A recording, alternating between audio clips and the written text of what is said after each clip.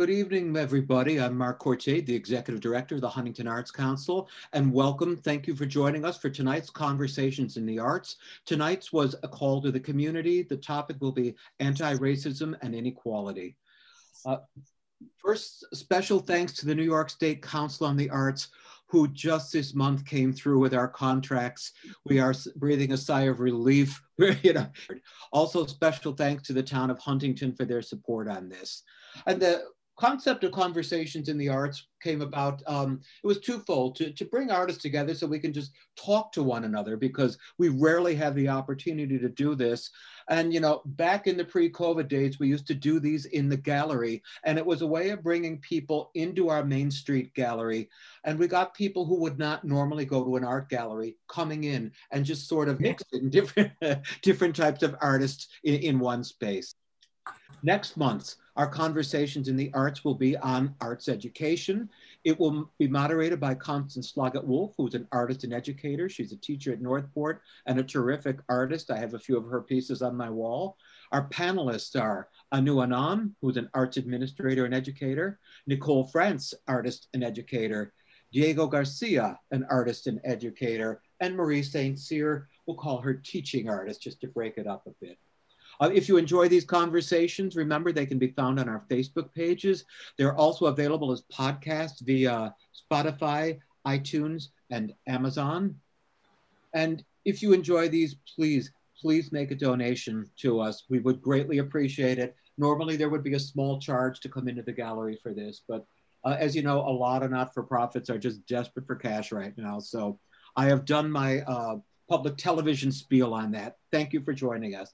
Tonight, I'm very happy that Dr. Nichelle Rivers, a good friend of the Arts Council, a multimedia artist and educator, has agreed to really not only moderate this, but she put this together, and she's been very good doing these for us in the past. I look forward to tonight. The panel includes Alicia Evans, who's an educator and artist, Lauren Gonzalez, who is an art teacher and artist, and Ebony Thompson, who is a visual artist. So if you don't want to hear from me, take it away, Nichelle. All right, so I'm going to share my screen, make sure everyone can see that, and we're going to start this conversation that I am super excited about. I hope everyone is just as excited as I am. So I wanted to open up with this particular quote just to kind of guide our conversation this evening. Every day we must work to align our anti-racist values with our thoughts and our actions. The only cure for healing the deep wounds of racism and reclaiming our humanity is doing the work of everyday justice. It is no longer a question of if we should engage in this work. The question is how.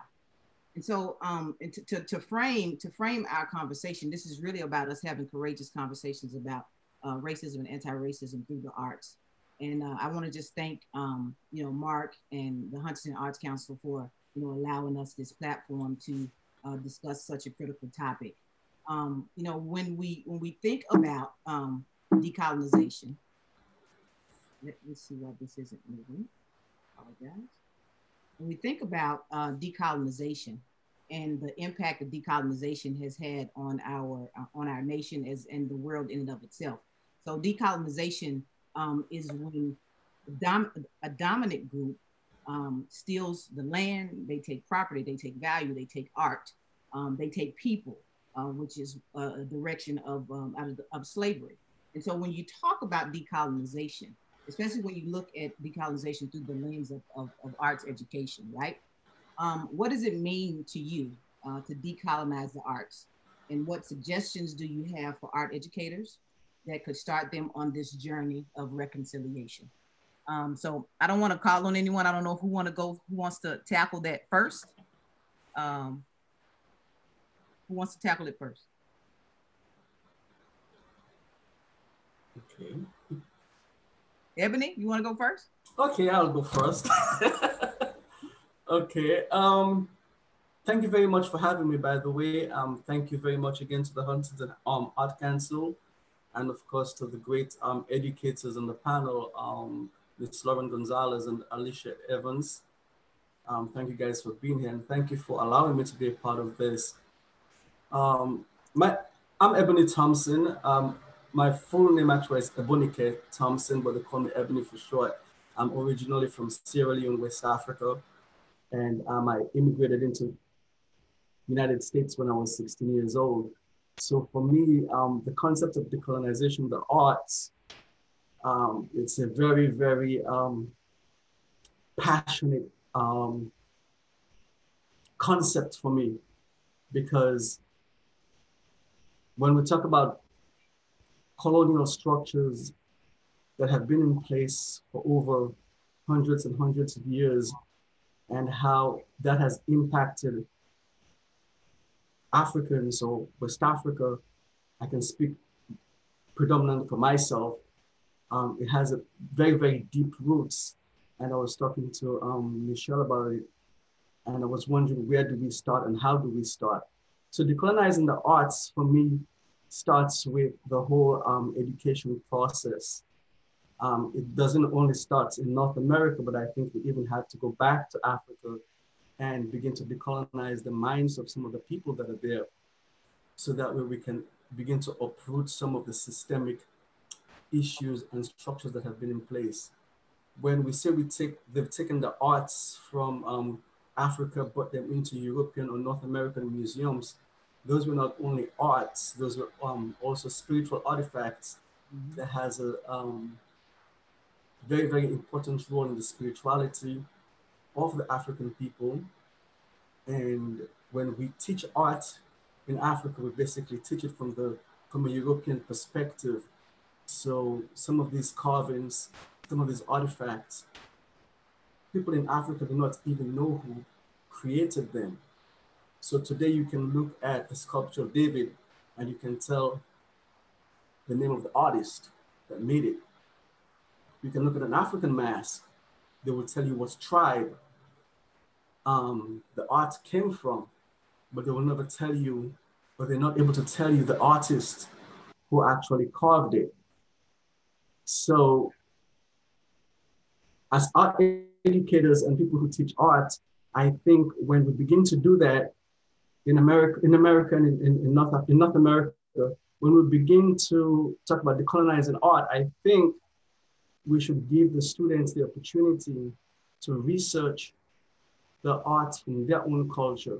So if you have a class that has different cultural backgrounds, let those students research the art from where they came from and bring that into the classroom, so the pressure is not on the instructor to develop the curriculum, but have the students become a participant to creating that curriculum as we go by.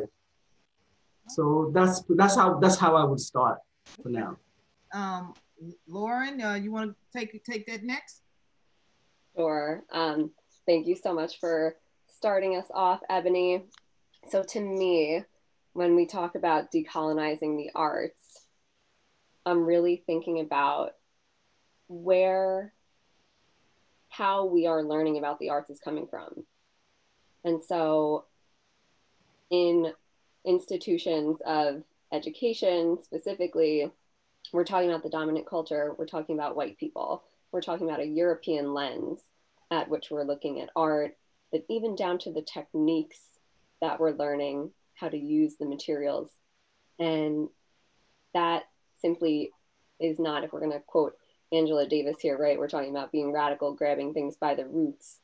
That's not the root of where all these artistic forms have come from, right? Like we're probably going to talk, Alicia, about weaving and fiber artists, and to talk about weaving without acknowledging the origins of the first flax weavings in Egypt in 5000 BC is doing a disservice to all of the students and the people who end up practicing the arts and don't really know the roots of where the art form, the practice, the materials are coming from. So for educators to start on that journey of reconciliation, I think that we need to hold ourselves accountable. And so, Ebony, I love what you said about having students being able to participate in the curriculum. I think that's very, very important. I'm sure we're going to talk about that more. But I also think that it's required of us as the educators to be able to condemn acts of supremacy, acts of violence, and to express that in our artwork, and to allow students the space and to create a safe space where these conversations can come up, where we can unpack them, we can explore them in the artwork before it becomes a trend, right? Before it's in a headline. And there's a lot of examples of this that we could talk about, but I want to definitely pass it over to Alicia. We're just getting started. Listen, I agree with both of you. And I think decolonizing art means, and especially for us educators, is to be mindful.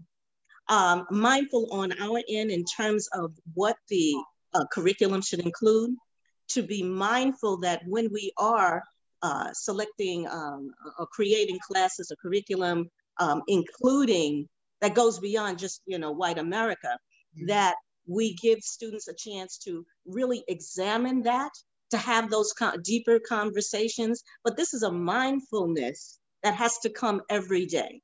It's a mindfulness that doesn't just come in February. It is inclusive in the entire semester from September straight through June. And when we have that mindfulness, you will see a difference. And that's the mindfulness of the entire staff that is there. All right.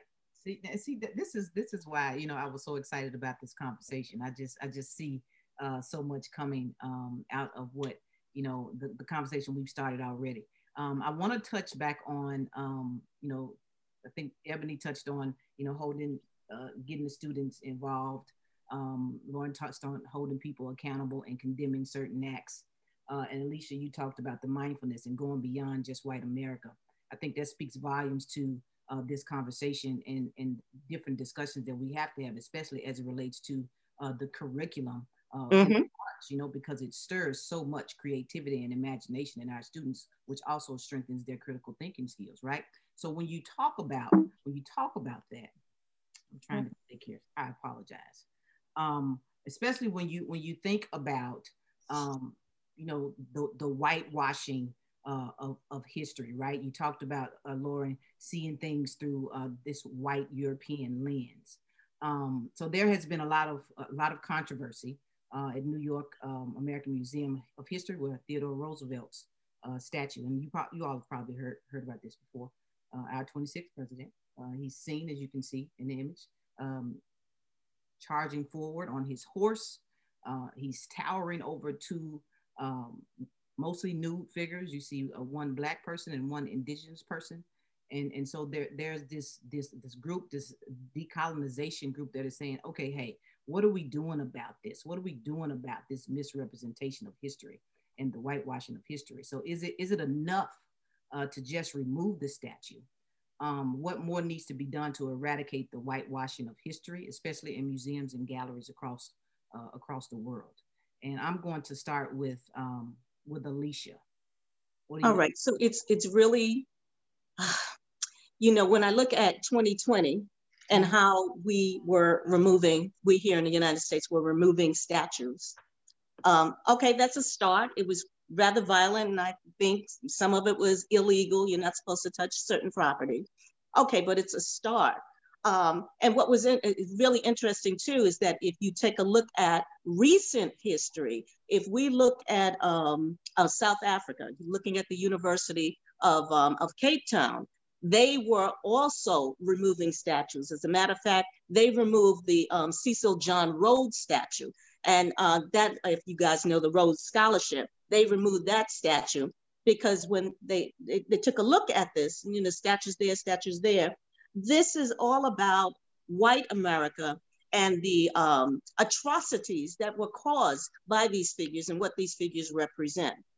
I think it is real important that after we've taken it down, what are we replacing it with? Again, I'm coming back to that mindfulness. What are we replacing it with?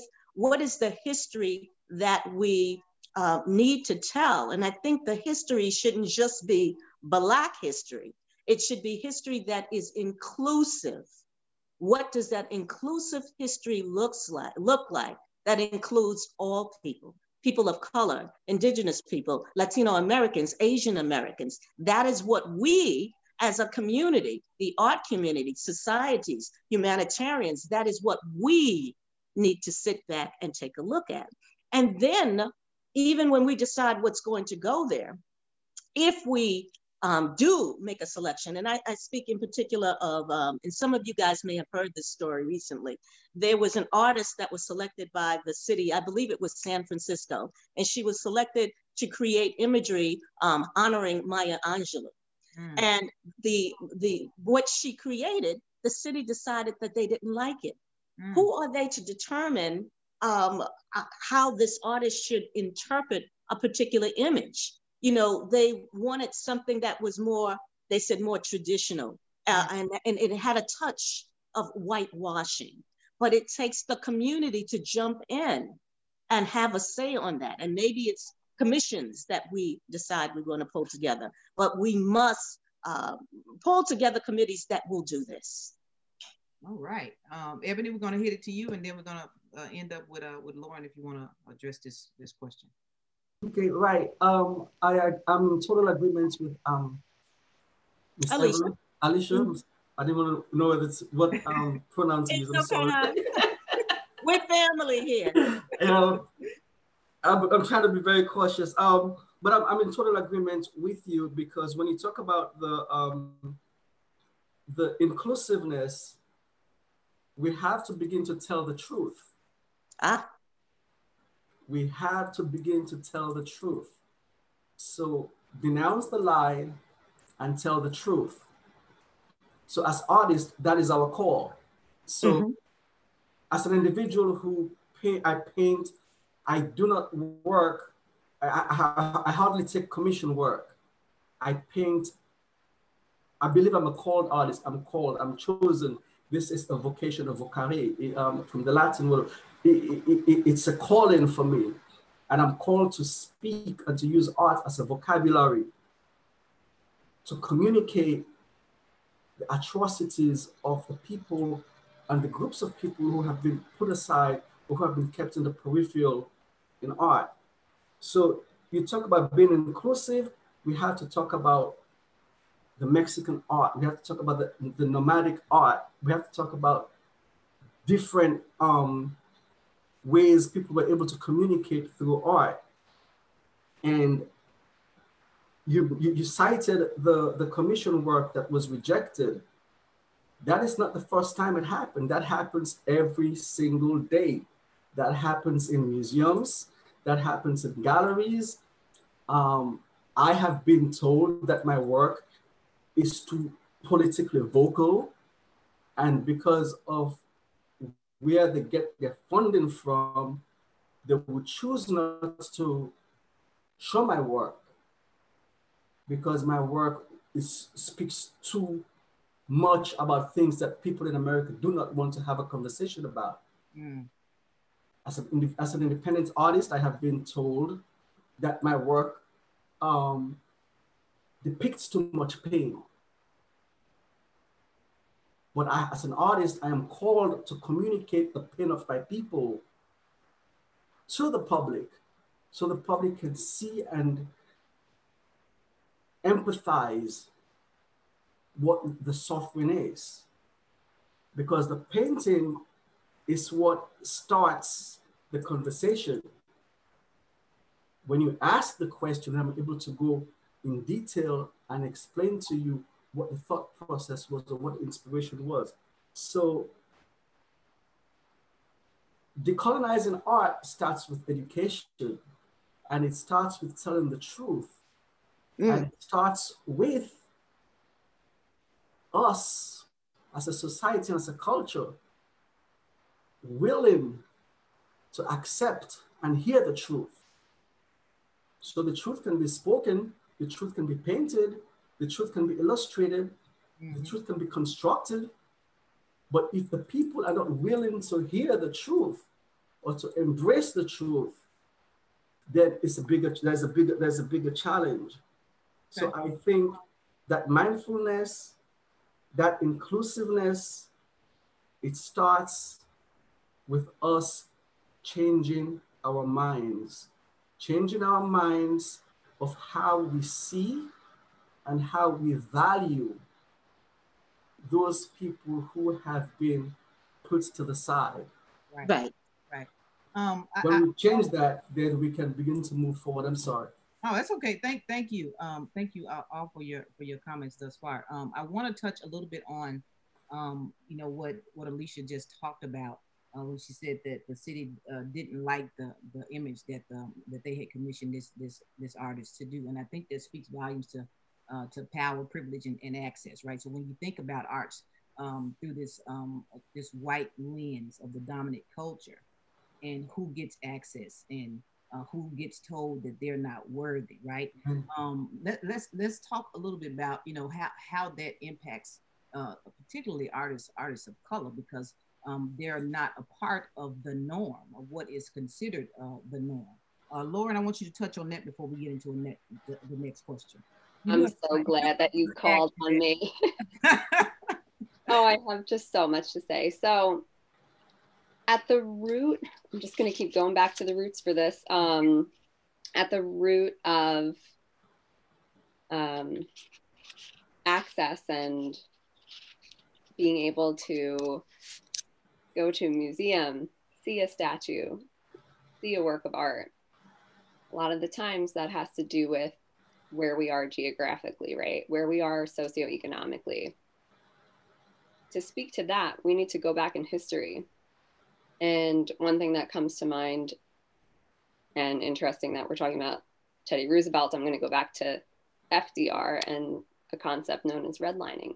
Mm-hmm. And so if we learn about history through a more diverse lens, we will find out that redlining was created to push people of color into different neighborhoods, in essentially forcing different socioeconomic brackets to occur, which eventually limited education, funding, access to the arts. We know these are the programs that get cut first. And so to come back to the statue and to come back to art education and art history and ask the questions like, who made this statue? What is this statue of? Why is it here? What was the message that this statue was sending? And so if we're taking this statue down, who is going to be the artist that replaces it? What style is the new statue going to be made in? What is the new statue going to look like? And who is it going to represent? These are the important questions. And that's the arc that I would want to go through and to see come to fruition, to be representative of the people of color and the marginalized groups that have been so affected by the system that we're talking about. Absolutely. And I think with this San Francisco thing too, what brought this up to modern day, and I think it is because of all the work that we did here, we as a society did here, protesting. The community came out and they went to the officials and they're like, this is not right. She won the opportunity to put up this artwork. And who are you to say that she doesn't represent Maya Angelou the correct way? So it's like we have to take a look at these pieces and say, okay, what is the function of the piece? And what is the fine artness of the piece and the environment that it's in? And I love that this woman, she actually won, or rather the community won. And I think that is so important for us when we are looking at art in all aspects, whether we are talking about the classroom, the museum, the sculpture in the street. It is the community coming together. And what are we saying collectively as a community? And this is what's new, and I'm excited about what we're doing as a society. Yes, and Alicia, I love what you said about the fine artness of it. Like, who is determining the fine artness of it? And that is the decolonization. Yes, absolutely. If I may just jump in here for a second, I want to Thank you, Lauren. You know, sometimes I get a little confused by a lot of these things. You know, take the statue down. If you just take something down, you're almost doing what you're accusing the statue of doing. You know, you're shutting a voice out. But Lauren, you said it beautifully. It's like, you talk about it. If you start talking about, well, what's the problem here? What does this represent? Where do we want to go? I think there's a real value in that sort of thing. Yes. You yes. know, that you just don't say, you know, if you start censoring, you're in big trouble. Right. And you know that there's so much value in being able to talk about these things, or, oh, I never saw it like that before, or, yeah, that's a really valid point there. And just to, you know, try to come maybe to some middle ground. Mark, what I love, and I'm not a violent person. It took the violence of knocking those statues down for we, America, to pull back and say, wow. And yes, we need to have conversations about these future statues. And what I also like about this is how many statues have we passed at the post office, you know, in a park, and we just never paused or thought about it. So this is, again, waking us up. We had to take the violence, the little slap, to wake up. And now we can have the conversations about what is existing and what is coming in the future. Yeah, yeah. Those are such great points, and it's a perfect you know, segue to talk about, you know, we mentioned a community a few times, and really this is, like Mark said, is a call to the community. Yes. John Powell founded an organization or an institute in California. It's called the Othering and Belonging Institute, right? And investigates and challenges like social cleavages and the hierarchies and power and privilege and access to researchers, right? And so as a part of this, I'm thinking about this idea of othering and belonging, especially as it relates to community and museums, and what you were talking about, Lauren, with redlining and your socioeconomic status, and you know, your where you live, the geography of where you live. So when researchers surveyed the collections of 18 major U.S. museums, right, and the artist representative was 85% white, 87% male. When you look at the visitors, 9% of the visitors at museums are people of color. And I'm talking about Black and Hispanic people, right? So how or what do museums and galleries need to do to embrace the true meaning of community, so that everyone feels that they belong there? Mm-hmm. Well, they definitely need to include more exhibitions and more African-American artists, because some of the things that came up, they said that when we looked at, I think they did a research about 2 years ago, and they said, looking at all of the museums, only 2% of all the acquisitions and gifts were of African-American artifacts or you know, paintings. Then they looked and they said that 7.6% of all of the exhibitions of the 30 prominent museums in America, only 7% of the exhibitions were of African-American or featuring a Black artist. So you look at, and it compares to the numbers that you gave there. So that says that these galleries, these museums need to take ownership of what's going on. They need to understand their audience and begin speaking and addressing the needs of their particular audience. And they really need to take a look at those exhibitions that have been just totally off the charts. So let's talk about Basquiat. When he was at Guggenheim about 2 years ago, they did not even expect the tremendous success that they had. And one of his pieces, the artist's pieces, sold for $110 million. It was the highest, the most expensive piece of art in America, and it had no Black or white on it. But we must understand that. But the thing that I noticed about that exhibition, although it was a Black artist, there weren't as many, the attendees of this particular show did not include as many African Americans. There has to be a concrete, devoted strategy to reach out to the community. We should have all been there. Everyone should have been there. But the day I was there, and I spent 5 hours there, I want to say that the audience was 95% white. Yeah. And they looked at me like I was crazy. Yeah. And it was a Black artist. Yeah, that's the pattern. Ebony, I don't know if you wanna chime in here before we go. Yeah. That is, what Alicia said is so true, and I think when, and also Lauren touched upon this, when we talk about funding in schools, and the school system or the school district needs money or needs to manage the budget, the first programs that chop to the head is the arts program, arts, music, and stuff like that. So the young people who are growing up, that passion to see art, visual art, and interpret it and make it meaningful and make it a part of their life or their everyday living is no longer present.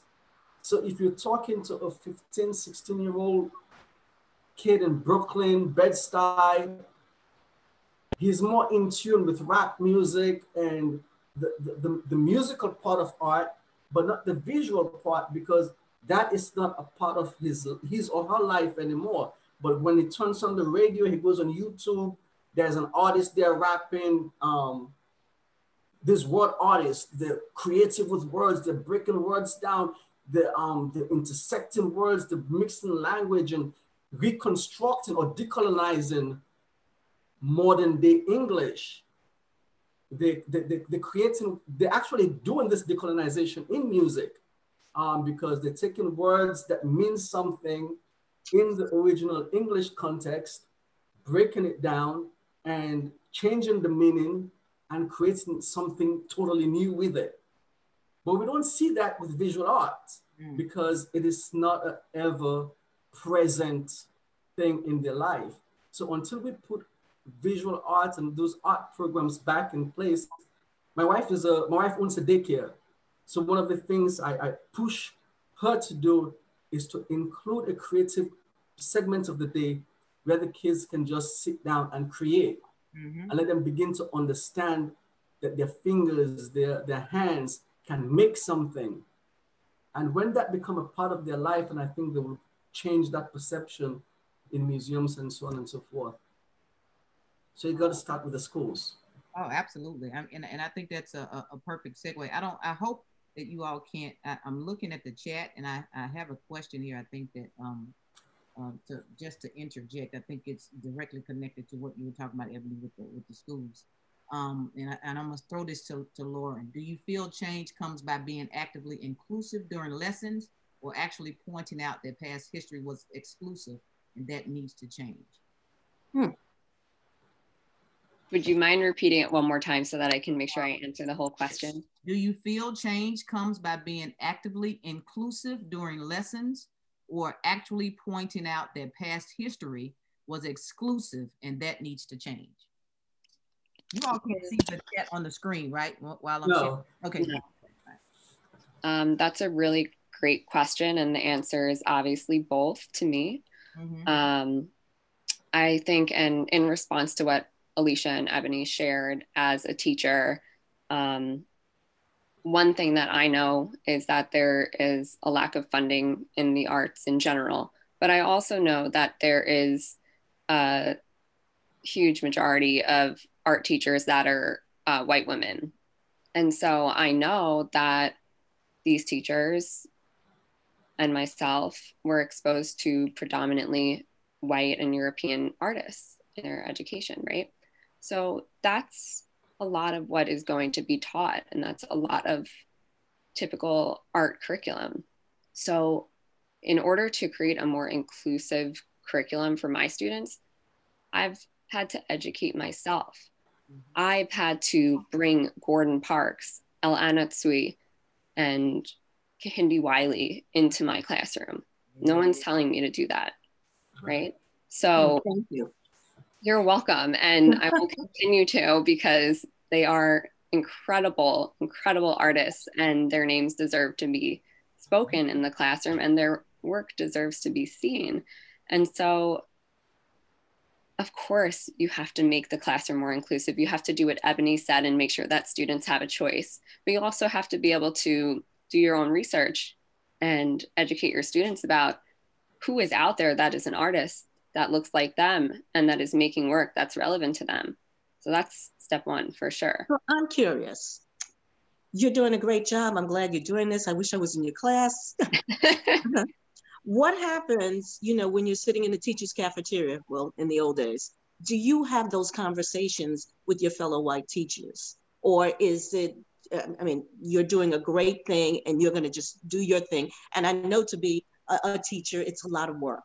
And now to take this on, what happens? What do you have those conversations? Is it brought up? What are they saying? Do you mean with fellow art teachers or teachers Right, in general? fellow art teachers. Okay, so Nichelle has actually taken a class with me. Nichelle? Yes, Lauren speaks up. She speaks up, it doesn't matter where.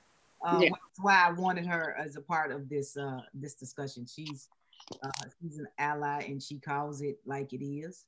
Yeah, so I actually think to Nichelle's point that it's important not only to be speaking to your peers, your other teachers, but also to the people that are in power and also educating the teachers. And so, yes, and that is the answer to the second part of the question about condemning things that are exclusive. Absolutely, we need to be able to model, especially as a white female teacher, I need to be able to model what it looks like to my students to just point out and say, no, we don't do that. We don't say that. This is why. Doesn't need to be upsetting. It's an educational experience for everybody. I've had it done to me, and that's okay. And that's how we grow and learn, right? Absolutely. Being a teacher. Absolutely. Yeah, I think those Very good. Yeah, those are great points. And Alicia, thank you for asking that question of Lauren. I want us to touch a little bit, and because this kind of speaks to this idea of inclusivity. Also, when you, especially as art educators and artists, this idea of cultural appropriation, right? So, cultural appropriation is the unacknowledged or inappropriate adoption of customs, practices, ideas of people, society, their cultures, their religion, right? So the image that you're looking at now, so back in March of 2018, the artist on the left, she's deceased. Her name is Emily Kame Ingwore. She's an Aboriginal artist. The gentleman on the left is a British artist. His name is Damien Hirst. So he opened up, I think he unveiled like 24 paintings at a gallery in LA. And he came under huge scrutiny for not acknowledging, right? For not acknowledging that he, borrowed, if you will. And I think all artists borrow, but because of the rich heritage of it, there were some issues. An Aboriginal artist told ABC that Hirst recreated the painting style without understanding the culture behind it. She went on to say that Hirst had a moral obligation to acknowledge the influence of Aboriginal art. And this is similar to what you were talking about, Lauren, with Alicia being a fiber artist. So should artists use images or styles that are not their own, especially when those images or styles are tied to a sacred history of another culture? Well, it definitely should be acknowledged. Yeah, okay, go ahead. If you're going to do it, it should definitely be acknowledged, because there's a whole section in the Guggenheim Museum. While I'm going through it, I'm thinking the whole section was, from a certain portion of Africa. And it was, number one, it was not. And number two, the artists did not acknowledge where they got this from. That's when it's definitely an insult. Definitely an insult. That's just my personal opinion. And I just get all huffy. Ebony or Lauren, you want to touch on this? I do want to touch on it, but I think I'll let Lauren go first. All right. I just want to say this is one of those cases where art really imitates life, right? I mean, we see it in art. I would love to make a wild guess what percentage of artwork in a museum has actually been appropriated from an artist of color. And I bet you the percent would be really, really high. And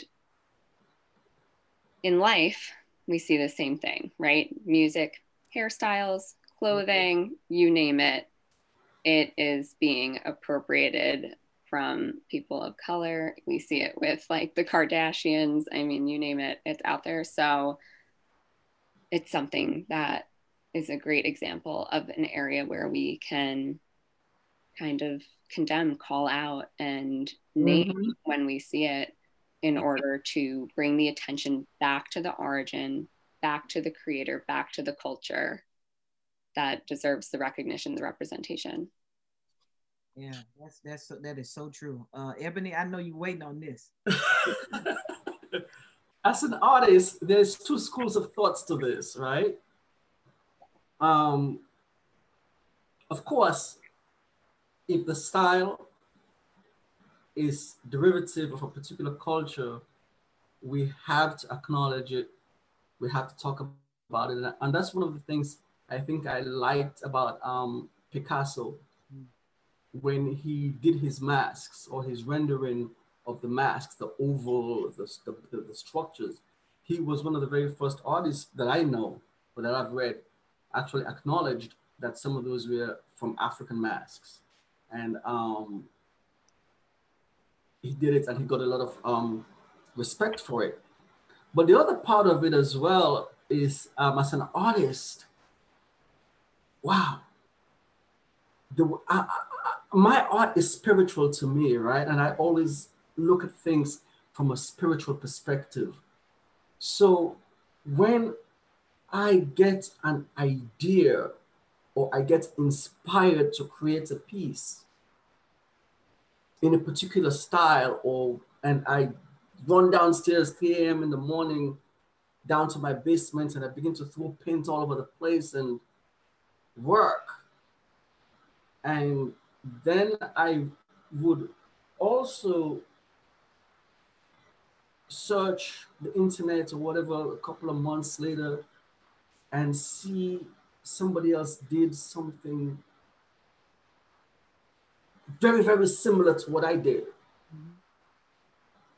So the way I see it is, as an artist, inspiration comes.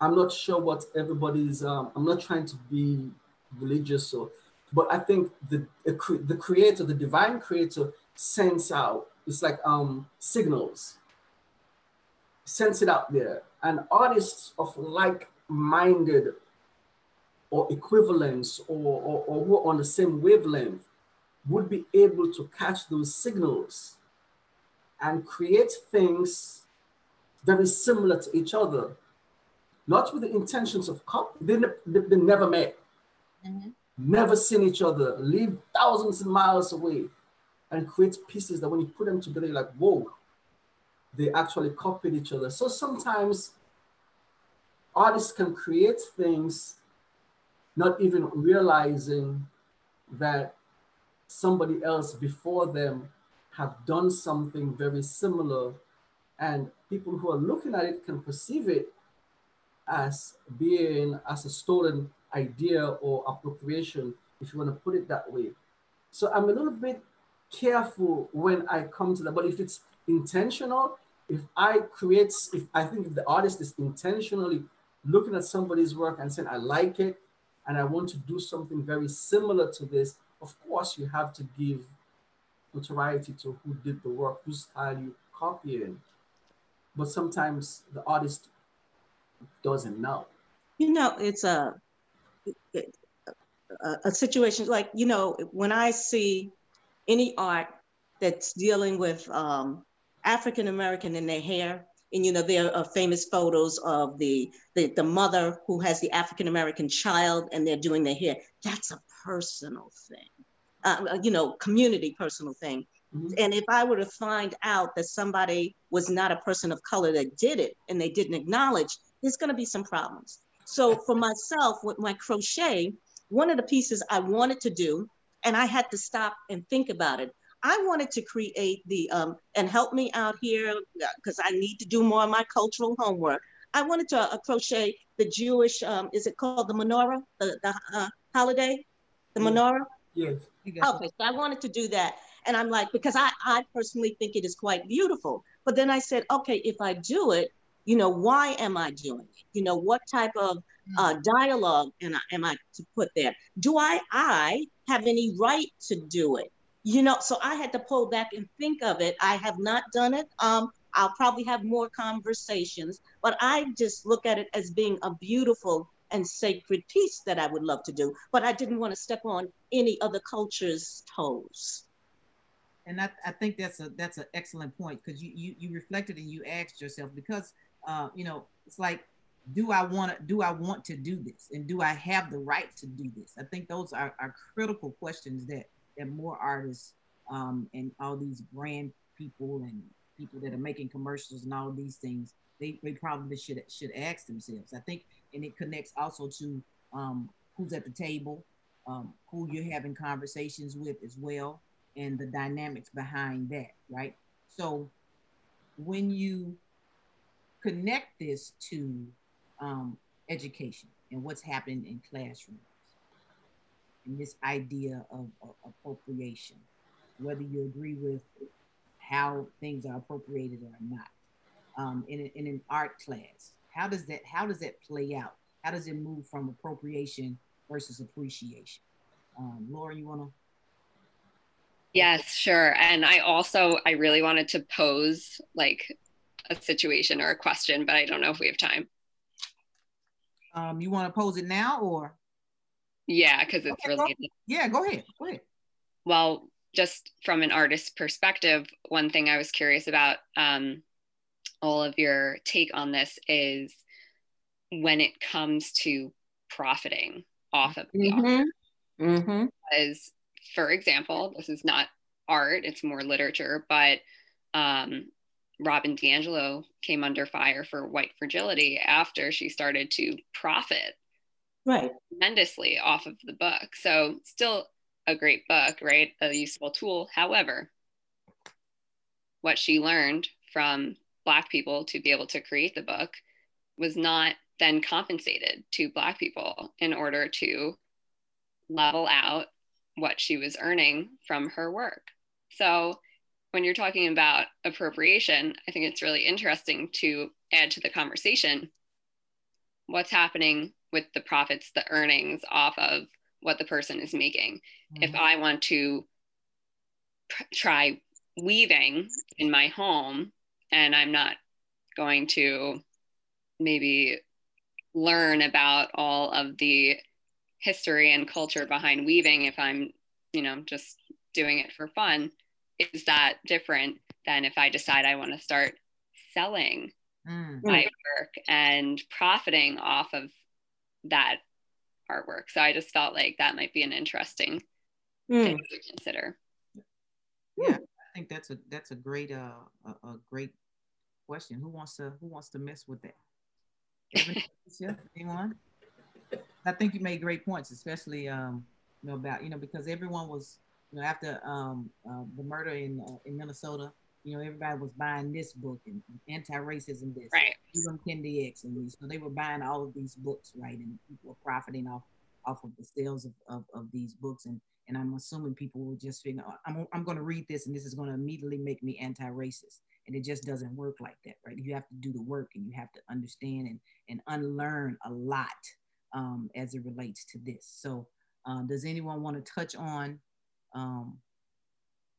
There's something I wanted to because it's I just don't know how to express it. I hope I can do justice to it. So there's a pair of Uggs boots that is out there, and at the bottom at the ankle of the boots, it's like it's very furry. It has like furs, right? There's a certain African spirit that is represent when they do the dance of death. This spirit has been created. We use like masks, and they cover with copper, and then at the bottom of the ankle, we use what is called raffia. I don't know if I don't know the English word for it. It's like straws, like little palm leaves, and they would tie it to the ankle. Yes, I've seen that.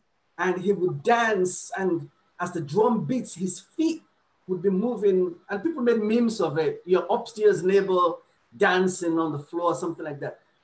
But this representation of these African spirits, the fashion, if you look at how we are creating stuff today, they're all taken from those cultures. So I have no problem with them taking it, but then you have to educate, and you have to know where it came from. You have to let your customer base know what it is represented and what is representative of. And when you begin to make profits out of it, I think some kind of compensation or something has to be given back to those people or those tribes. I'm not saying you hand everybody a check, but something has to be done to help or to go back to those cultures that we've ripped their riches from. Put something back. Yeah. Just don't take. And like example, museums. Museums have a lot of representations of African spirits. Those masks, they're not just masks. They're actually part of a shrine. And some of us who have watched the movie Jumanji, so when we talk about the efficacy of African religious practices, so the rain dance, people do the rain dance and then rain doesn't come. We say, oh, that was baloney.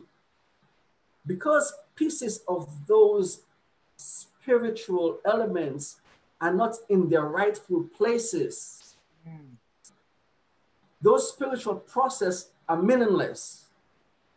So when the colonizers went to Africa and they experienced the power within the African religion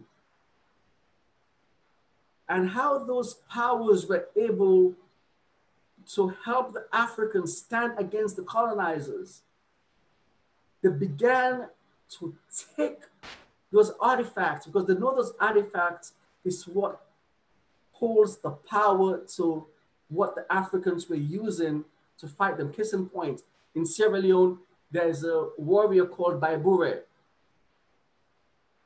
who had the ability to disappear.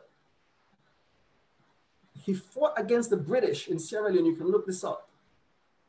And he actually defeated them when they tried to pass what they call the hot tax.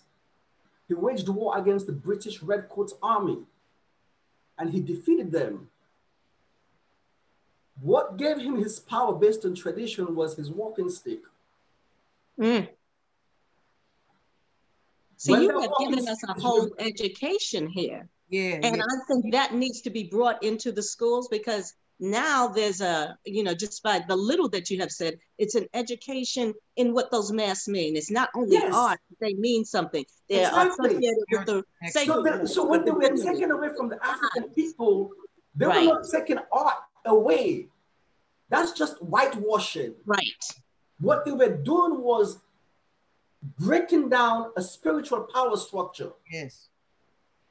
So make the Africans powerless. When you talk about the people in Haiti, voodoo is what made them unconquerable. But see, even if your story they were never able to capture the Haitians and make them slaves. In Sierra Leone, there's a tribe, in Sierra Leone and Liberia, there's a tribe called the Kru, K-R-U, or sometimes they spell it K-R-O. Those people were master navigators. And how did they learn to navigate the seas? When black women were being transported from Sierra Leone on the slave ships, they would pray to their gods and they would chant. And on a bright sunny day, storms would break out. So the slave masters made a bridle for their tongue and put a blade inside. So if they try to chant, they would cut their tongue. So they knew the power of the African spirituality. So when they were taking those masks are not just carvings like the ones I had that we just make. Those masks had spiritual meaning. Absolutely. And that's what was ripped away from the Africans. Yeah, and I'm sorry to cut you off, Go ahead. Ebony, but because we could really go. Yes. Made such great points, and I think it speaks volumes to the idea of the othering, the lack of belonging, the lack of inclusivity, and the whole whitewashing of the arts and of history in and of itself. Right. A person made a comment. I just want to read this out loud. There are two comments. Credit means nothing if you make your wealth off of the genius of others. All you have to do is acknowledge. Right. Money is elevating the thief. You need to stop to celebrate the culture and bring them into these institutions. The second comment was for you, Alicia. It was from a person who says that they're Jewish. I don't feel you would step on others' toes when you create and emulate images out of interest, respect, and even a feeling of wanting to connect. They said that they applaud, you're wanting to do the menorah piece. And so I just wanted to thank you. Yeah, I know it's almost 8 o'clock, so I want us to keep going here with some of these conversations. I love this one. So Titus Kaphar is he's an artist, and he did this piece. I don't know if you all have seen this. Yes. Have seen this piece before. Behind the Myth of Benevolence is the title of the piece. And so the piece on the right is an image of Thomas Jefferson. Right. And Titus is known for he's an artist who self-taught. He started going to school and is doing really, really well now. He has TED Talks, all these other things. I'm sorry, I wanted to do an alarm to keep us on time. And so the image behind there, as you can see, there's an implication, of course, that is Sally Hemings. But what he does is that he will create a painting, and he would take white paint and he would just whitewash it, right? He would just wipe through these images. He recently said in an interview, if we are not honest about our past, similar to what Ebony said earlier, if we are not honest about our past, then we cannot have a clear direction towards our future. So in what way do you, or would you, use the arts as resistance or disruption? Well, I have done that. I have done that. I've used, and that's what I continue to do. Mm-hmm. When I remembered the previous president won the election, I woke up that morning and I cried. Mm-hmm. And then I said, okay, then what do I do now as an artist?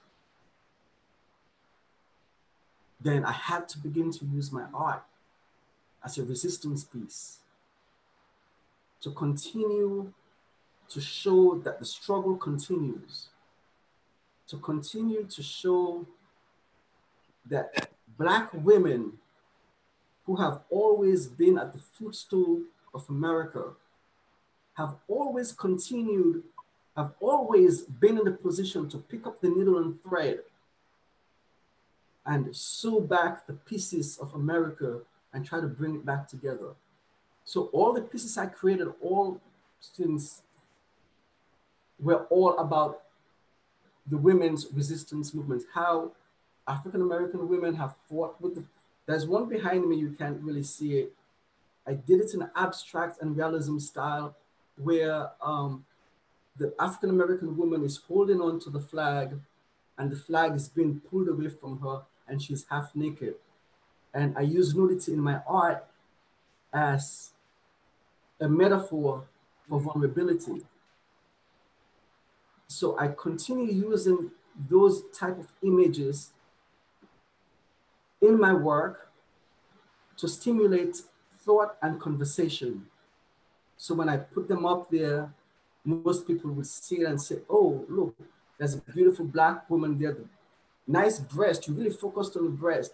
Then I begin to explain to them what the partial nudity means, what the flag means, what the firm grip on the flag means. And then they begin to see it and we begin to dialogue about it. And people's minds have changed and some people have just hunkered down on their views. But as an artist, I continue, and that's why I'm not worried about selling my pieces. Okay. If I sell them, I sell them. But what I want my art to represent is that resistance. Yeah. From pain to freedom. Yeah, that's critical. I mean, and I love your point about, you said Black women, they sew back together the pieces of America. And that your images are a metaphor for vulnerability. Those are excellent points, and speaks to the work, especially that piece behind you. Alicia, do you want to Yeah, I think it's the responsibility of the artist, if you are an artist, to pull the coattails of society, to pull the coattails of humanity using their art. So whether it's to protest about a particular issue, or it is to show a particular perspective about it. I think it is so very important. Right now in Brooklyn, if you take a walk through Brooklyn and look at some of the walls in Brooklyn, what the artists are doing there. It's incredible. It's unbelievable. Yep. Illegally, they said that a number of places are being sold, developers are tearing them down. I think the same thing happened in Harlem. There's a church that's in like a 2-story office building, and one of the major brands came there. I'm not going to name anybody's name, and they wanted to just knock it down. But it was the visuals that are there are pulling the coattails of society. And when you have narrative, visual images to evoke emotions, capture universal cultural things, make people stop and think, that is the artist's responsibility. And we as educators, it is our responsibility to open up our classrooms, to allow students to see that and to be able to feel that, to reflect on that. Art is so important to our society. All of us, it's a win-win situation.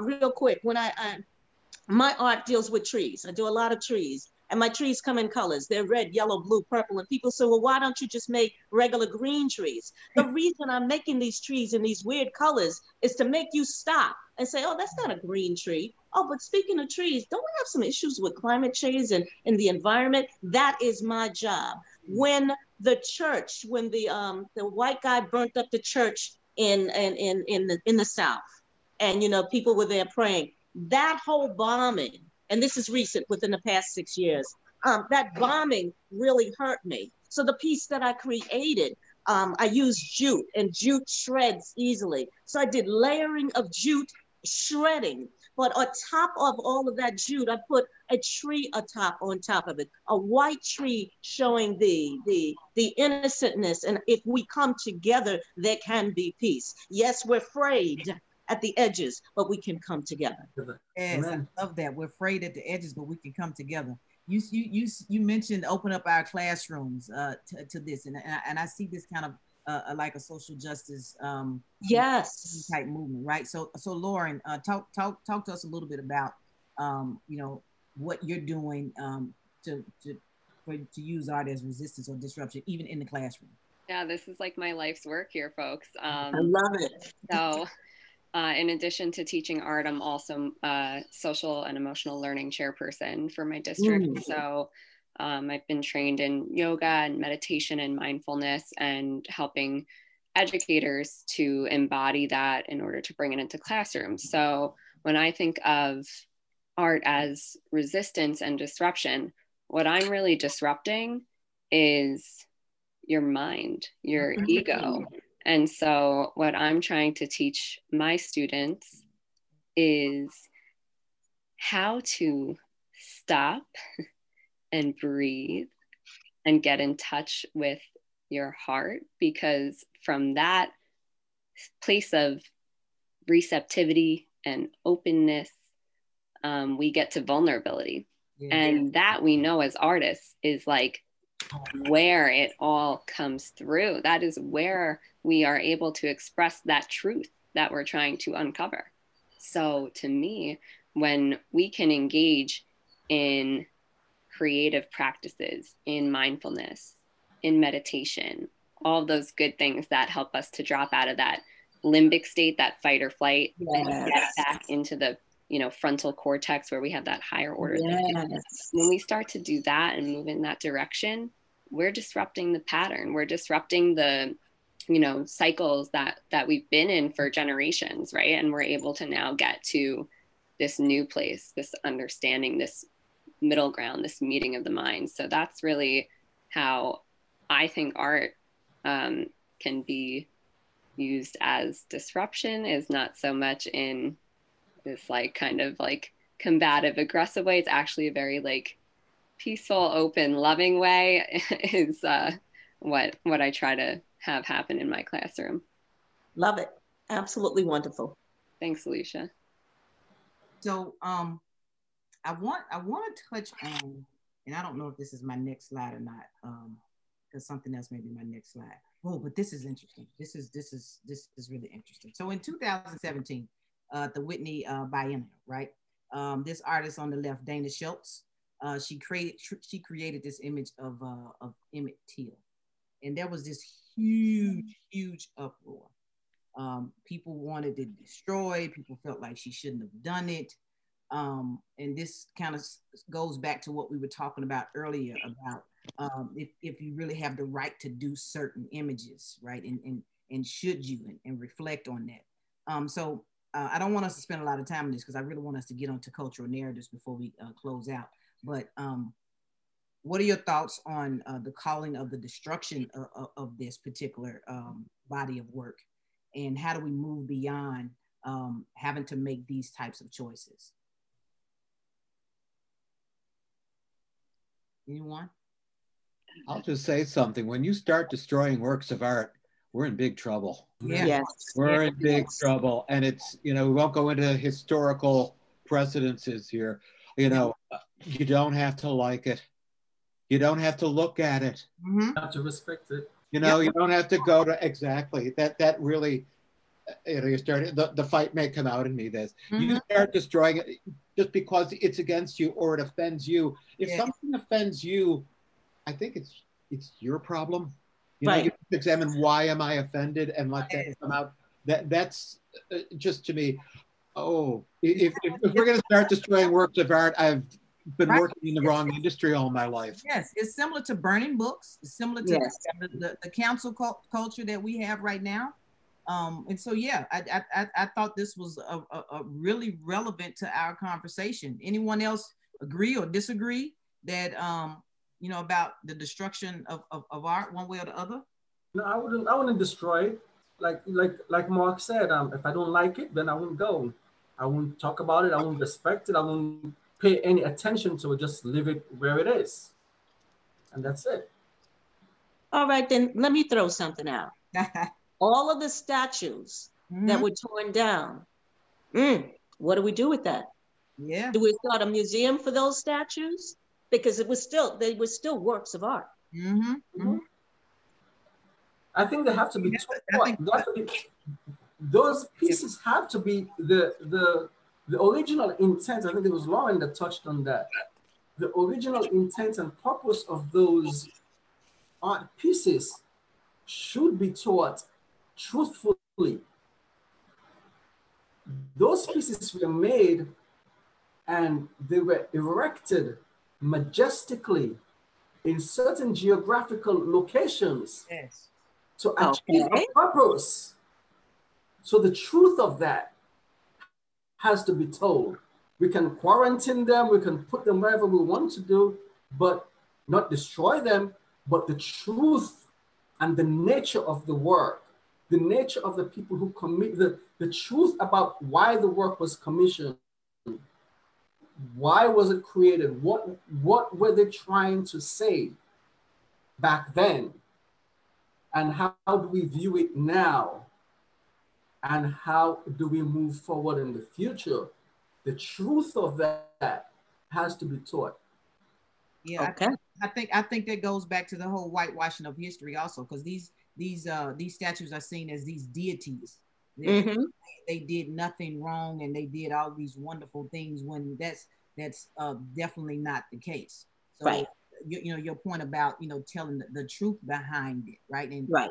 This idea of possibly quarantining them. I don't believe in destroying statues, those that were destroyed. My condolences. I don't believe in destroying them. Removing them. I think there's value in removing them, but not to a place where people can't still see them, because I think it goes back to what you were saying, Ebony, about that truth, the truth behind it, and the conversations that are evoked out of those out of the truth. And I'm not a panelist, so I shouldn't be. No, it's fine. It's a conversation. You're encouraged. And our own depravity, so we can actually come to terms with our own depravity. So when you talk about the depraved human nature, right? Then let's talk about the depravity of human beings. And who is going to save us from that depravity? What we did, how we have the ability to look at another human being and call him or her a property. Right. How we can step into a particular geographic location and take what is not rightfully ours forcefully. Yes. And then call them illegals. Right. Let's talk about the depravity of our human condition. Yes. Let's use that as a tool to face the truth. Truth, no matter how it's crushed to the ground, will eventually rise up again. Right. Let's deal with truth. Absolutely. James Baldwin calls that moral monsters, when people ignore that's happening around them. He just beautifully said it. You are turning into you call yourself these moral. I'm going to be the honor bearers of morality, but instead turning into these moral monsters. Right. So you have the obligation to the truth, and everyone has the obligation to the truth, but many people don't see it like that. I think that's a perfect segue into the concept of cultural narratives, right? Cultural narratives tell a story. Right. Use the power of visual image to ignite imaginations, evoke emotions. Ebony was just talking about his images and how they're a metaphor for vulnerability, and the images of the women, and how people were concentrating on the breast and kind of missing some of the other pieces of it in the image. So how important is a cultural narrative to you? And as an artist, what is your story, or what would you like your story to be? I think when you talk about cultural narratives, you're talking about creating visuals that extend beyond time. And that if you're telling that story right, that same emotion, that same truth is going to come through. We as artists, I'm sure we're all working on what our narrative is to be. And I think that ties in with the artist's voice. And it takes time to develop. And, it's real important. It's real important. When I think about cultural narratives, when you think about the walls of the pyramids, that's a cultural narrative that's extending through generations after generations. And Ebony, you might be able to jump in here on that. And, some of those stories are still being deciphered, but the emotions and the stories and the culture is still being continued. We're talking about thousands of generations later. So it's so very, very important. And it's important for us to, to sculpt it, to take it like a molding clay. What is it to be? What is it to look like? Yes, yes. Lauren, I want you to jump in here. Such a good question. When I think about cultural narratives, I'm thinking about how I'm teaching my classes and encouraging students to really explore and express their own identities. Mm-hmm. And by doing this exploration, what happens is we're creating through, it's like we're channeling our own visual language. Right. And this becomes common for everybody, this common visual language. And that to me is like the most humanizing thing you can do. And that's why art is so important. And people don't know that, and it's really hard to articulate and put into words. Absolutely. But it's literally the process of humanization. Right. Yeah, yeah. So cultural narrative is where it's at. We need it. And I still, as an artist, I'm really still developing there, to be honest with you. And I think that how I weave that into my classroom is still developing, and it's really a lifelong process. Yeah, I think we're all developing. Even me as an artist, I still feel like I'm evolving. Yes, it's a continuous process. Absolutely. Mm-hmm. Yes, it is. It's definitely a continuous process. Ebony, there's a comment. Your painting in the background is breathtaking. Thank you. Thank you. To share that. We touched a little bit on Ebony. Did you want to comment on this before we keep going? Just take a couple of seconds there. Talking about cultural narratives. My goal, my cultural narrative is as someone who, as an African who's birthed in Africa, lived in North America, trying to sort through life and its meaning. My cultural narrative as an artist is to bridge that gap. To bridge that gap and to denounce the lies that we have been told about each other. So the African lives in Africa. They tell him, your brothers and sisters in North America are lazy, they're this, they don't want to work, they depend on social services, they want the governments to give them, they think the government owes them something. Then they tell the African Americans here, your brothers in Africa are savages, they smell, they're useless, they've never created nothing, they're filled with corruption, and so on and so forth. Then we migrate. The African comes to America, he meets the North American. He doesn't understand, the African doesn't understand the plight and the struggles and the trauma of slavery that the African American has endured, and the reason why he is behind the dominant society. So he thinks that they're just lazy, they've not been able to do things for themselves. Then the African American is looking at African coming to America and not understanding them, not understanding the cultural practices, why we do certain things, why we wear certain things, and why sometimes we smell a certain way. How do we bridge that gap?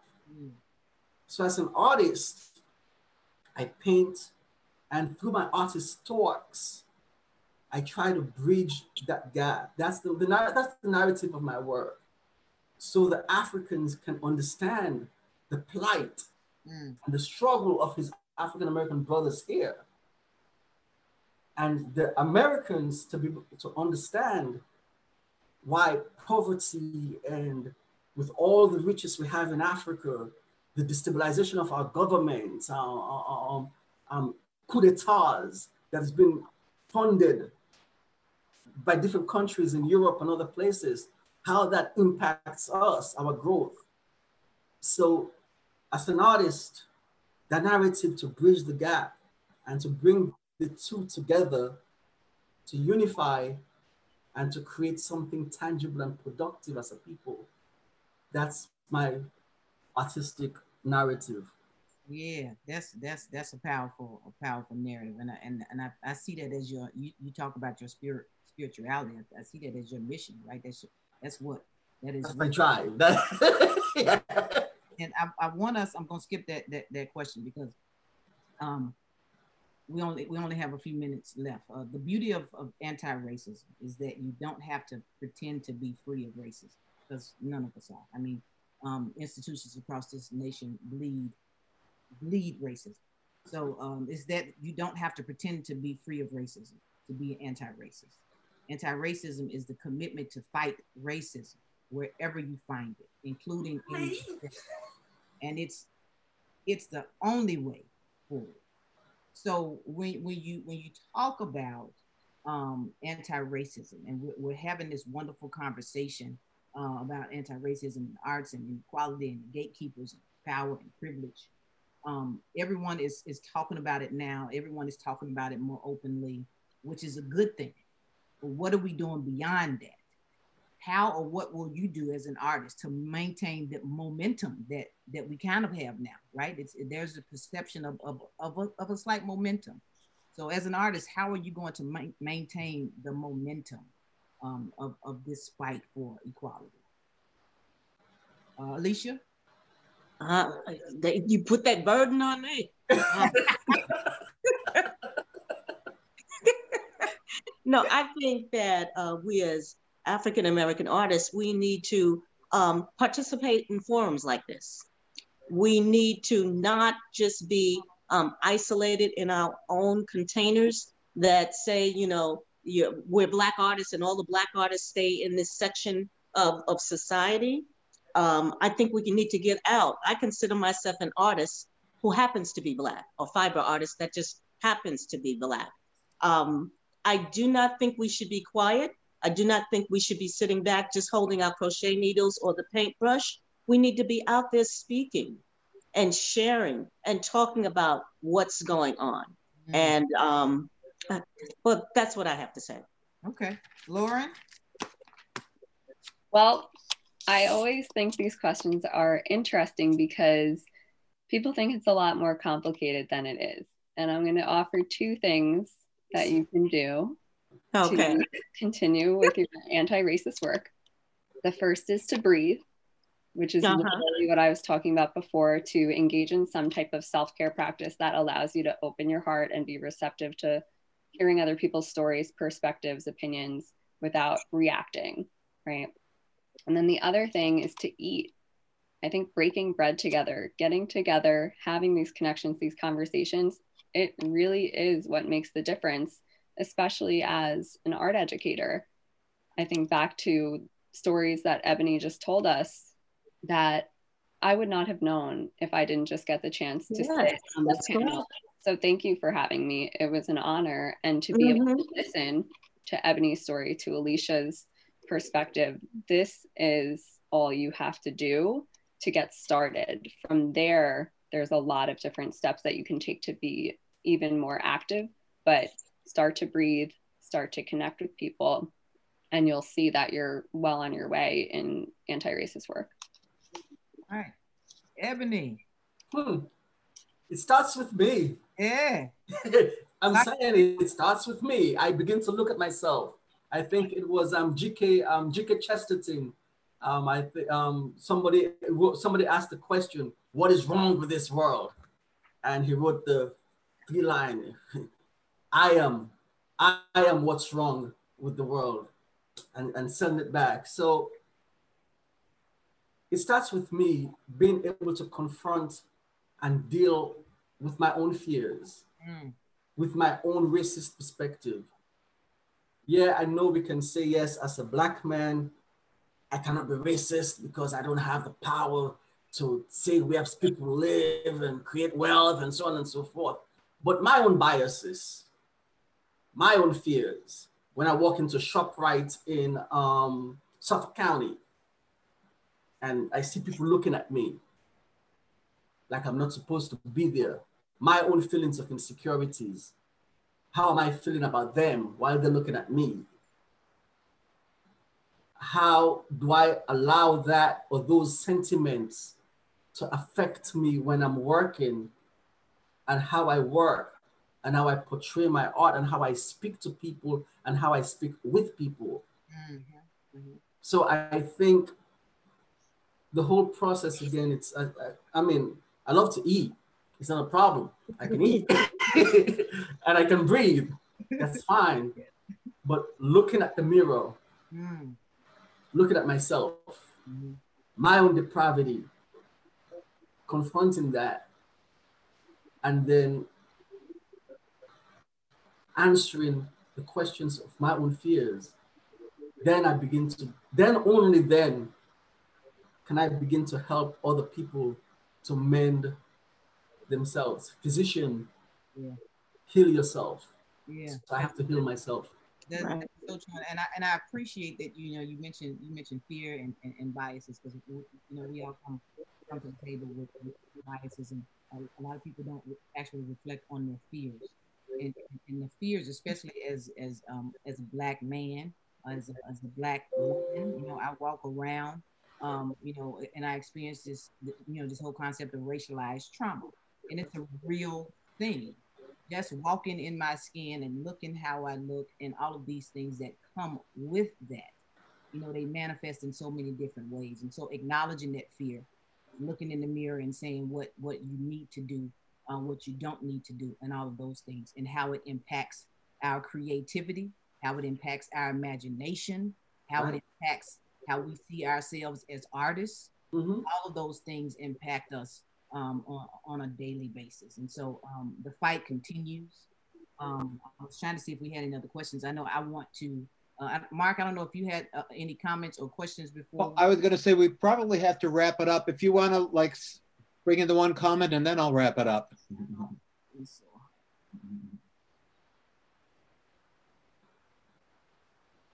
Well, no one is really asking a question. So. Okay.